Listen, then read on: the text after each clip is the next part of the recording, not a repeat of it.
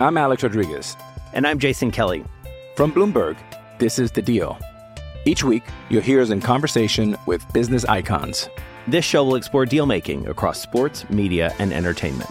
That is a harsh lesson in business. Sports is not as simple as bringing a bunch of big names together. I didn't want to do another stomp you out speech. It opened up so many more doors. The show is called The Deal. Listen to The Deal. Listen to The Deal on Spotify.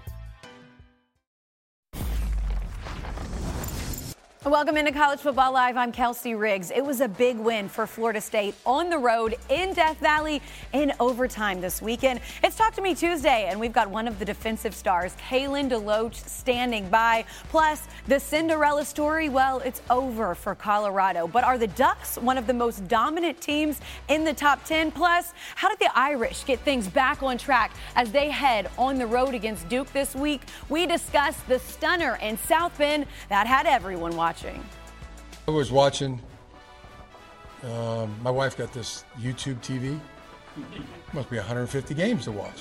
So, I'm in hog heaven Saturday night watching those games. Who's not on hog heaven on a Saturday night of college football? Alongside Greg McElroy, Desmond Howard, I'm Kelsey Riggs. Great to be with you. I can tell you one person who was probably not happy to watch this game back Saturday night on repeat, and that was head coach of Notre Dame, Marcus Freeman. Ohio State, they won a close one in this top 10 battle, and 10 is the key word because the Irish lost the game right at the end with only 10 men on the field for the final two plays. Massive mistake for the Buckeyes. In the Buckeyes, were able to cash in, but Marcus Freeman says they've got a better plan moving forward.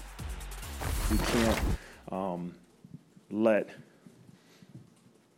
10 guys be on the field and not see it. But two, we have to be able to – we came up with a call, a signal to be able to say, hey, you have to jump off sides and touch somebody on the offense so you can stop the play. Right. And so it was a learning opportunity for myself and everybody involved with our program. And so it's not a sense of panic. It's a sense of urgency to go get this team to continuously improve and to execute at the manner we need them to. So Coach Freeman says it's not time to panic. Our analytics, they agree with him. The Irish are still favored to win each of their next 5 games. That includes road games against Duke and Clemson, as well as a home matchup against Caleb Williams and USC. You guys, we know the standard at Notre Dame is college football playoff. It's championships. They've already got one loss, and as you just saw, a tough schedule ahead. So, Des, you'll be back covering the Irish again in Durham for College Game Day. Is there added pressure on this team now after what we saw last week?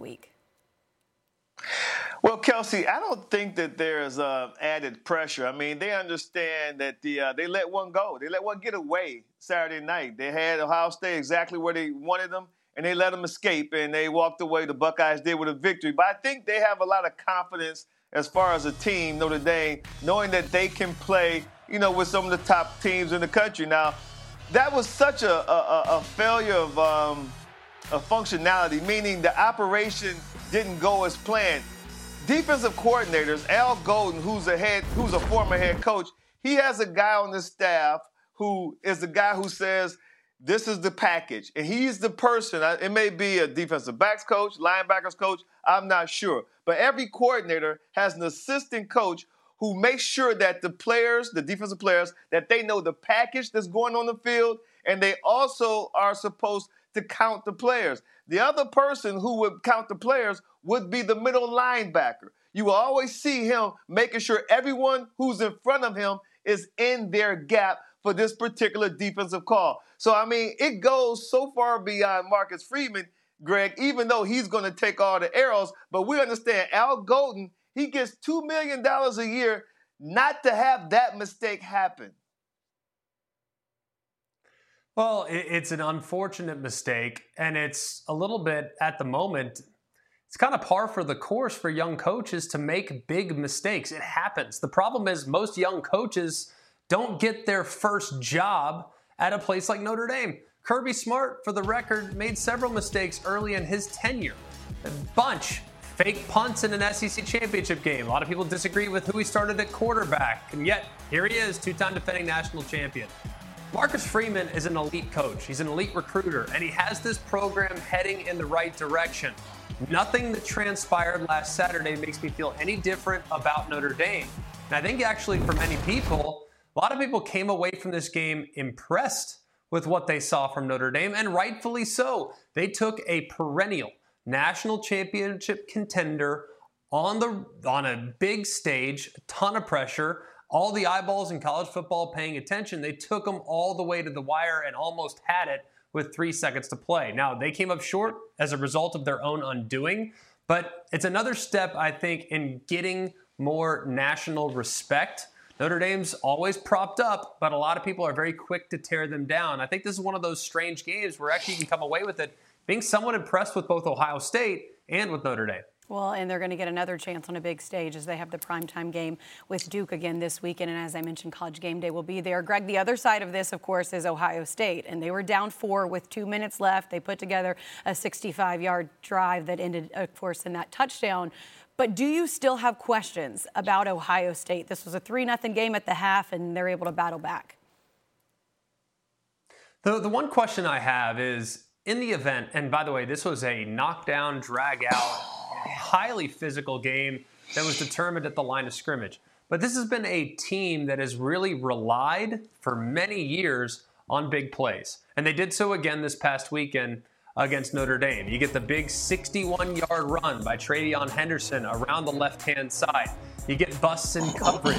You see the 3rd and 19 was a remarkable throw, but even worse coverage from Notre Dame, dropping deep into the end zone and allowing the underneath. So if there is another game this year where Ohio State's defense doesn't play as well as they played this past weekend, which is entirely possible. We saw it last year against Michigan. We saw it last year against Georgia. It is a realistic possibility that at some point down the road, Ohio State's defense won't have their A game. Will their offense be able to create enough, knowing that that group, as of right now, is still, I think, a bit of a work in progress, Des? I tell you what, Greg, on the field, looking at this game live and in person, like especially the first half was underwhelming. I wasn't impressed with either team offensively or defensively. The second half, obviously, like you said, they had some big plays. But when I watched Kyle McCord, and he gave Notre Dame's defensive backs some opportunities to be heroes. As a matter of fact, before the game started, I was standing on the sideline with Harry Lyles and Harry Douglas, and I told him, I said, McCord is going to give these DBs that pick right there, potential pick, would have ended the game. And here's another opportunity. When the ball was, right there. There's another defensive back that had the ball right in his hands. I counted at least 4 opportunities where defensive backs dropped picks, especially the last 2 at the end of the game. Both would have ended the game. So I think that when they go back and watch the film, they're going to be happy. They walked away with a huge victory against a quality opponent on the road. No doubt about that. But now when you start to look at the film, man, especially as a quarterback, Greg, you understand you're going to have to correct these mistakes because some of these other secondaries, they're not going to be as bad as far as catching the ball as Notre Dame's secondary was. No passing touchdowns for Kyle McCord in that game. He's got 6 so far on the year and just 1 interception. Hopefully you guys don't have too many questions about Ohio State because apparently Ryan Day has taken names and notes. He was pretty fired up after their game. Take a listen. I'd like to know where Lou Holtz is right now. What he said about our team, I cannot believe. This is a tough team right here. We're proud to be from Ohio, and it's always been Ohio against the world, and it'll continue to be Ohio against the world. But I'll tell you what, I love those kids, and we got a tough team. All right, so I love the passion. I had to rewind it a couple times just to watch to see what he was so fired up about, Des, because he had a lot of energy and enthusiasm after that game in that post-game interview. Does this become a distraction for this team or kind of a rally cry if you're one of the players in that locker room? Well, I'll tell you what, Kelsey and Greg, I like Ryan Day. I've always liked him. He's always been just a great guy to be around. I just think that the emotions just boiled over at the end of the game, and it was a message for his fan base. There's no doubt about that. But outside of his fan base, it was a distraction. I was on the field. I saw Lou Holtz there.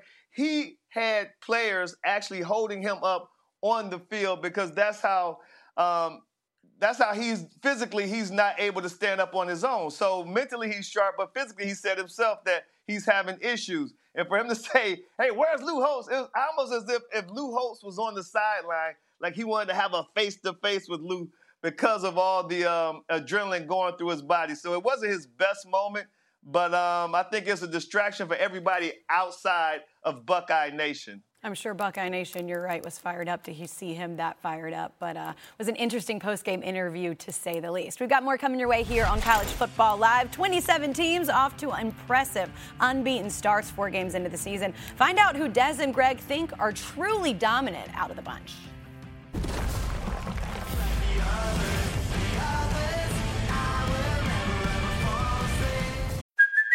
Hey, it's Kaylee Cuoco for Priceline. Ready to go to your happy place for a happy price? Well, why didn't you say so? Just download the Priceline app right now and save up to 60% on hotels. So whether it's Cousin Kevin's Kazoo Concert in Kansas City, go Kevin, or Becky's Bachelorette Bash in Bermuda, you never have to miss a trip ever again. So download the Priceline app today. Your savings are waiting. Go to your happy place for a happy price. Go to your happy price, Priceline. I'm Alex Rodriguez. And I'm Jason Kelly. From Bloomberg, this is The Deal. Each week, you'll hear us in conversation with business icons.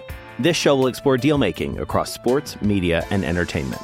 That is a harsh lesson in business. Sports is not as simple as bringing a bunch of big names together. I didn't want to do another stomp you out speech. It opened up so many more doors. The show is called The Deal. Listen to The Deal. Listen to The Deal on Spotify.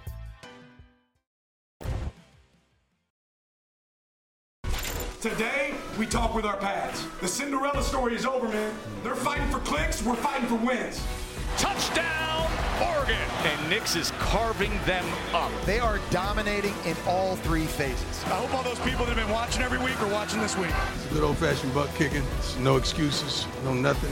One thing that I could say, honestly and candidly, this is the worst we're going to be. You better get me right now.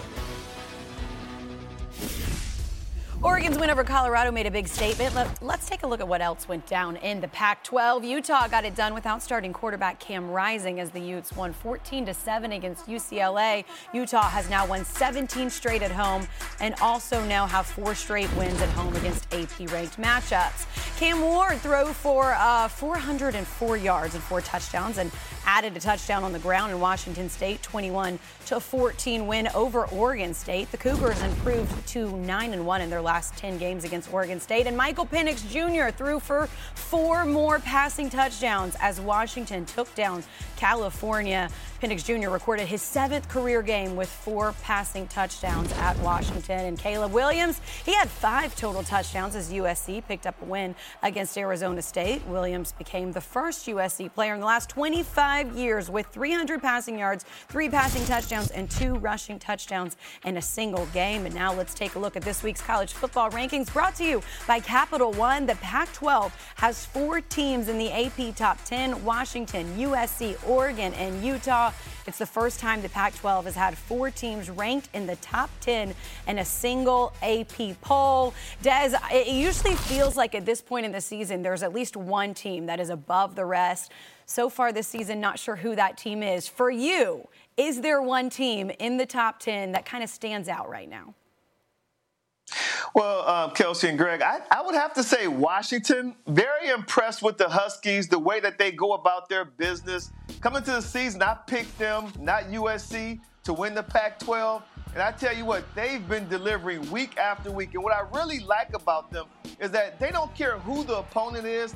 They play to a standard, not to an opponent. They went up to East Lansing. That game was over at halftime. I think it was 35-0. And then last Saturday against Cal, before the offense took the field, it was 14-0. They had a pick 6, and then the next 3 and out for Cal's offense, they returned the punt for a touchdown. So I love the way that the Washington Huskies, that at this point, Greg, they're playing to a standard, not to an opponent. Des, they're the team I'd least like to play. That much firepower on one field, good luck. You better score 50. And it's a lot of pressure on the opposing offense. But the most complete team I've seen this year are the Texas Longhorns. They don't really have a flaw. I mean, the deeper I dive into this roster, I look at the offensive line, I think they're legit. I think the quarterback play is vastly improved. I think wide receivers have been elite. But I'll tell you the biggest difference between this year's version of Texas and what we've seen in recent years is that their defensive line is among the best in college football. And I would even go as far as to say they're the most impressive group, the most physically dominant group I've seen so far this year. Now, will they ultimately be the best as we fast forward to the end of the season? I don't know, because there's still some teams like Georgia that I think has a really high ceiling and some young players that might emerge down the road. But this team from top to bottom has almost no holes. The one question I have might be the secondary, but with the pass rush that you're likely to face against Texas, I don't know if that secondary will ever have the chance to potentially get exposed. So Texas, to me, is the most complete team I've seen through 4 weeks. They, of course, already have that signature win over Alabama. Florida State, probably another team that could be in the conversation with the signature win over LSU and then the overtime win that we just saw this weekend. It's time now for our ultimate performance presented by BMW. It definitely goes to Kalen DeLoach of Florida State. The Seminoles were down 7. Clemson was driving, and then he does that. A massive hit to Cade Klubnik, forces the fumble, comes back up with the ball, and takes it all the way back for 6. The Noles went on to win in overtime, and that was definitely a massive moment, a massive turning point in the game, and I am happy to have Kalen DeLoach here with me now for Talk to Me Tuesday. Kalen, I am sure it has been a busy few days for you, but first of all, watching this play out, I want you to see it and watch it with me, because as much of an athlete as I know Braden Fisk is, he's number 55 for everybody watching at home. You see him right there, almost pick it up. Then you end up getting the ball. He tips it to you. What was the talk? Was everybody pretty happy you ended up with that ball in your hand? Yes, ma'am. I'm glad Braden, assisted me and giving me the opportunity to get the ball. But yeah, everybody was, just saying good job. That was a great play. That's what I wanted to go out there and do. It was running right along with you, but you end up taking it back for 6. It was pretty cool. And I feel like everyone watching, it felt like it was just a momentum shift in the game. For you, what did it feel like when you ran it back after your first forced fumble in your career and your first touchdown? It felt so surreal. Like in the moment, it's like you don't hear nothing but like what's going on in the field. So when I picked the ball up in my hands, the only thing that was going through my head was like, get to the end zone. I don't care how you got to do it or what you got to do. Just make sure you get in that end zone. And you did it, and you had a couple of guys out in front of you blocking, making sure that happened as well. Kalen, it happened on the road in a really hostile environment. What kind of statement did you guys make about this FSU football program with the win? We knew it was going to be a hostile environment. Going in, we know we were going to have nobody but us. So like we say, all we got, all we need. Just for us to go in that type of environment and show who we are and what we're capable of, it means a lot for us and the program, where we're standing at right now. And you get a little time to celebrate it now with an off week and kind of soak it in, and then you guys get back to work, I'm sure, immediately. Do we have a special spot? Do we get the football and take it home? What do you do after that one, your first touchdown? I wish I got to get the ball and take it home, but I think we had to give it back to Clemson. But the next one, I definitely would probably try to give it to my pops. He ran down the stairs when I got the fumble, so next time I might go to him. Oh, that's awesome. Did you see him when he ran down? Yes, I was standing out here the whole time. That's really cool. I'm sure that was just such a great moment for you and for your teammates, but your family especially. Kalen, congratulations on all the success thus far. We can't wait to see what you guys do the rest of the season. Yes, ma'am. Thank you. That was a big game on ABC last weekend, but here's our Week 5 featured college football games on ABC and the ESPN app. Number 3, Texas hosts number 24, Kansas in Austin, 3:30 Eastern. Then number 11, Notre Dame taking on number 17, Duke, Wallace Wade Stadium. Definitely going to be rocking, hosting College Game Day for the very first time on Saturday. Up next on College Football Live, check out this amazing catch from Florida's Ricky Pearsall. Are we going to see a better one at any point this college football season?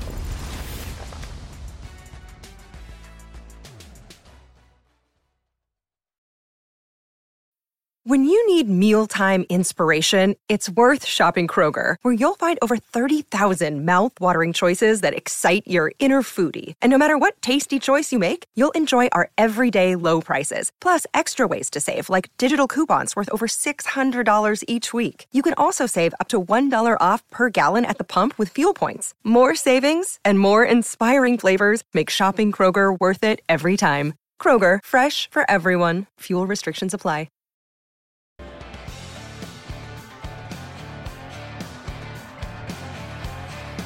And I can't believe I'm saying this. Duke football, it's a thing now. We're coming to your city. To college football party all day long. Should be an awesome scene as game day makes its first ever trip to Durham. Saturday, 9 a.m. Eastern on ESPN. Duke, of course, 4-0. First time since 2018. They're just one of the teams that is still undefeated. We've got 27 undefeated teams this season. Some more surprising than others. Some probably Georgia, Michigan, those teams we likely expected to see. But let's go 3 and out on some of the big topics. And Greg, who is the most surprising team for you that's still undefeated? Well, surprising is a perfect adjective to describe or adverb. Whatever it is. I don't know. I forgot second grade stuff. But Kansas, to me, is a really fun one to watch. Now, a lot of people probably haven't watched Kansas. Maybe you watched them on Friday night a couple weeks ago against Illinois. Maybe you got to see a little bit about what they did against BYU last week. This team is really, really fun to watch. They have an elite quarterback. They have elite running back play. Their offensive line's rock solid. I think their secondary is among the best in the Big 12. So I think this team, Des, is really exciting to watch and should provide a good test for the Longhorns.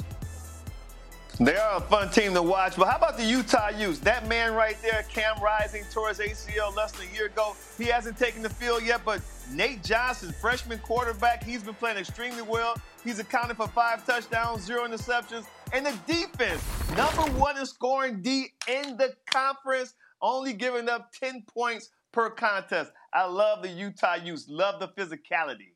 Continuing to keep an eye on when we will see Cam Rising. We'll check in with Pete Thamel throughout the week, I'm sure, on that. Let's get to another hot topic, though, and that's Alabama. What can we expect from this year's Alabama team? They seem like they're back on track after a top 15 home win over Ole Miss, and their quarterback, Jalen Milroe, he believes they are. We do have our swagger back, but we do got to acknowledge that we got a lot of work to do. We got a lot of work to do to reach all of our short-term goals and long-term goals. So we're work in progress, but I will say this, that we're hungry to improve, and we're excited for what the future holds. Des, I like his mindset there, but I like that he said they have their swagger back as well. Do you think that Alabama has their swagger back? I love that whole statement, except that we got our swagger back part. Outside of that, everything was 100% accurate. He said we got a lot of work to do. He said we got to, correct some mistakes. He said we got to stay hungry. All of that is true. They are far, far away from getting their swagger back. But I like the fact that they went out there, they played strong, especially in the second half. The defense looked good, but they're a long ways from having their swagger back, in my opinion. Speaking of swagger, there is no one who can question that Ricky Pearsall has his swagger after what we saw in this incredible one-handed grab. I mean, Greg, is there going to be a better catch that we see in college football this year? Look, I mean, ever since Odell Beckham made that one-handed catch years ago, receivers practice these things so they become more commonplace. But I don't know how you simulate it when there's 2 defenders that are about to sandwich you and you reel that thing in with just one hand. That is an absurd catch, Des. You didn't have that kind of stick them on your gloves, did you? Oh, man, no, bro. Our coaches wouldn't let us reach up there with one hand. But you hit it on the head. I mean, the concentration, folks, that it takes, knowing that you're about to get sandwiched by 2 defenders, but still focused on that ball and grab it with one hand, makes it probably the catch of the year. We're going to see a bunch of one-handed catches because that's what everyone does nowadays, but that one right there was special. Hard to replicate that. They are on the road at an undefeated Kentucky team this weekend. Much more on all of college football's Week 5 action throughout the week right here on College Football Live. We'll see you same time, same place tomorrow.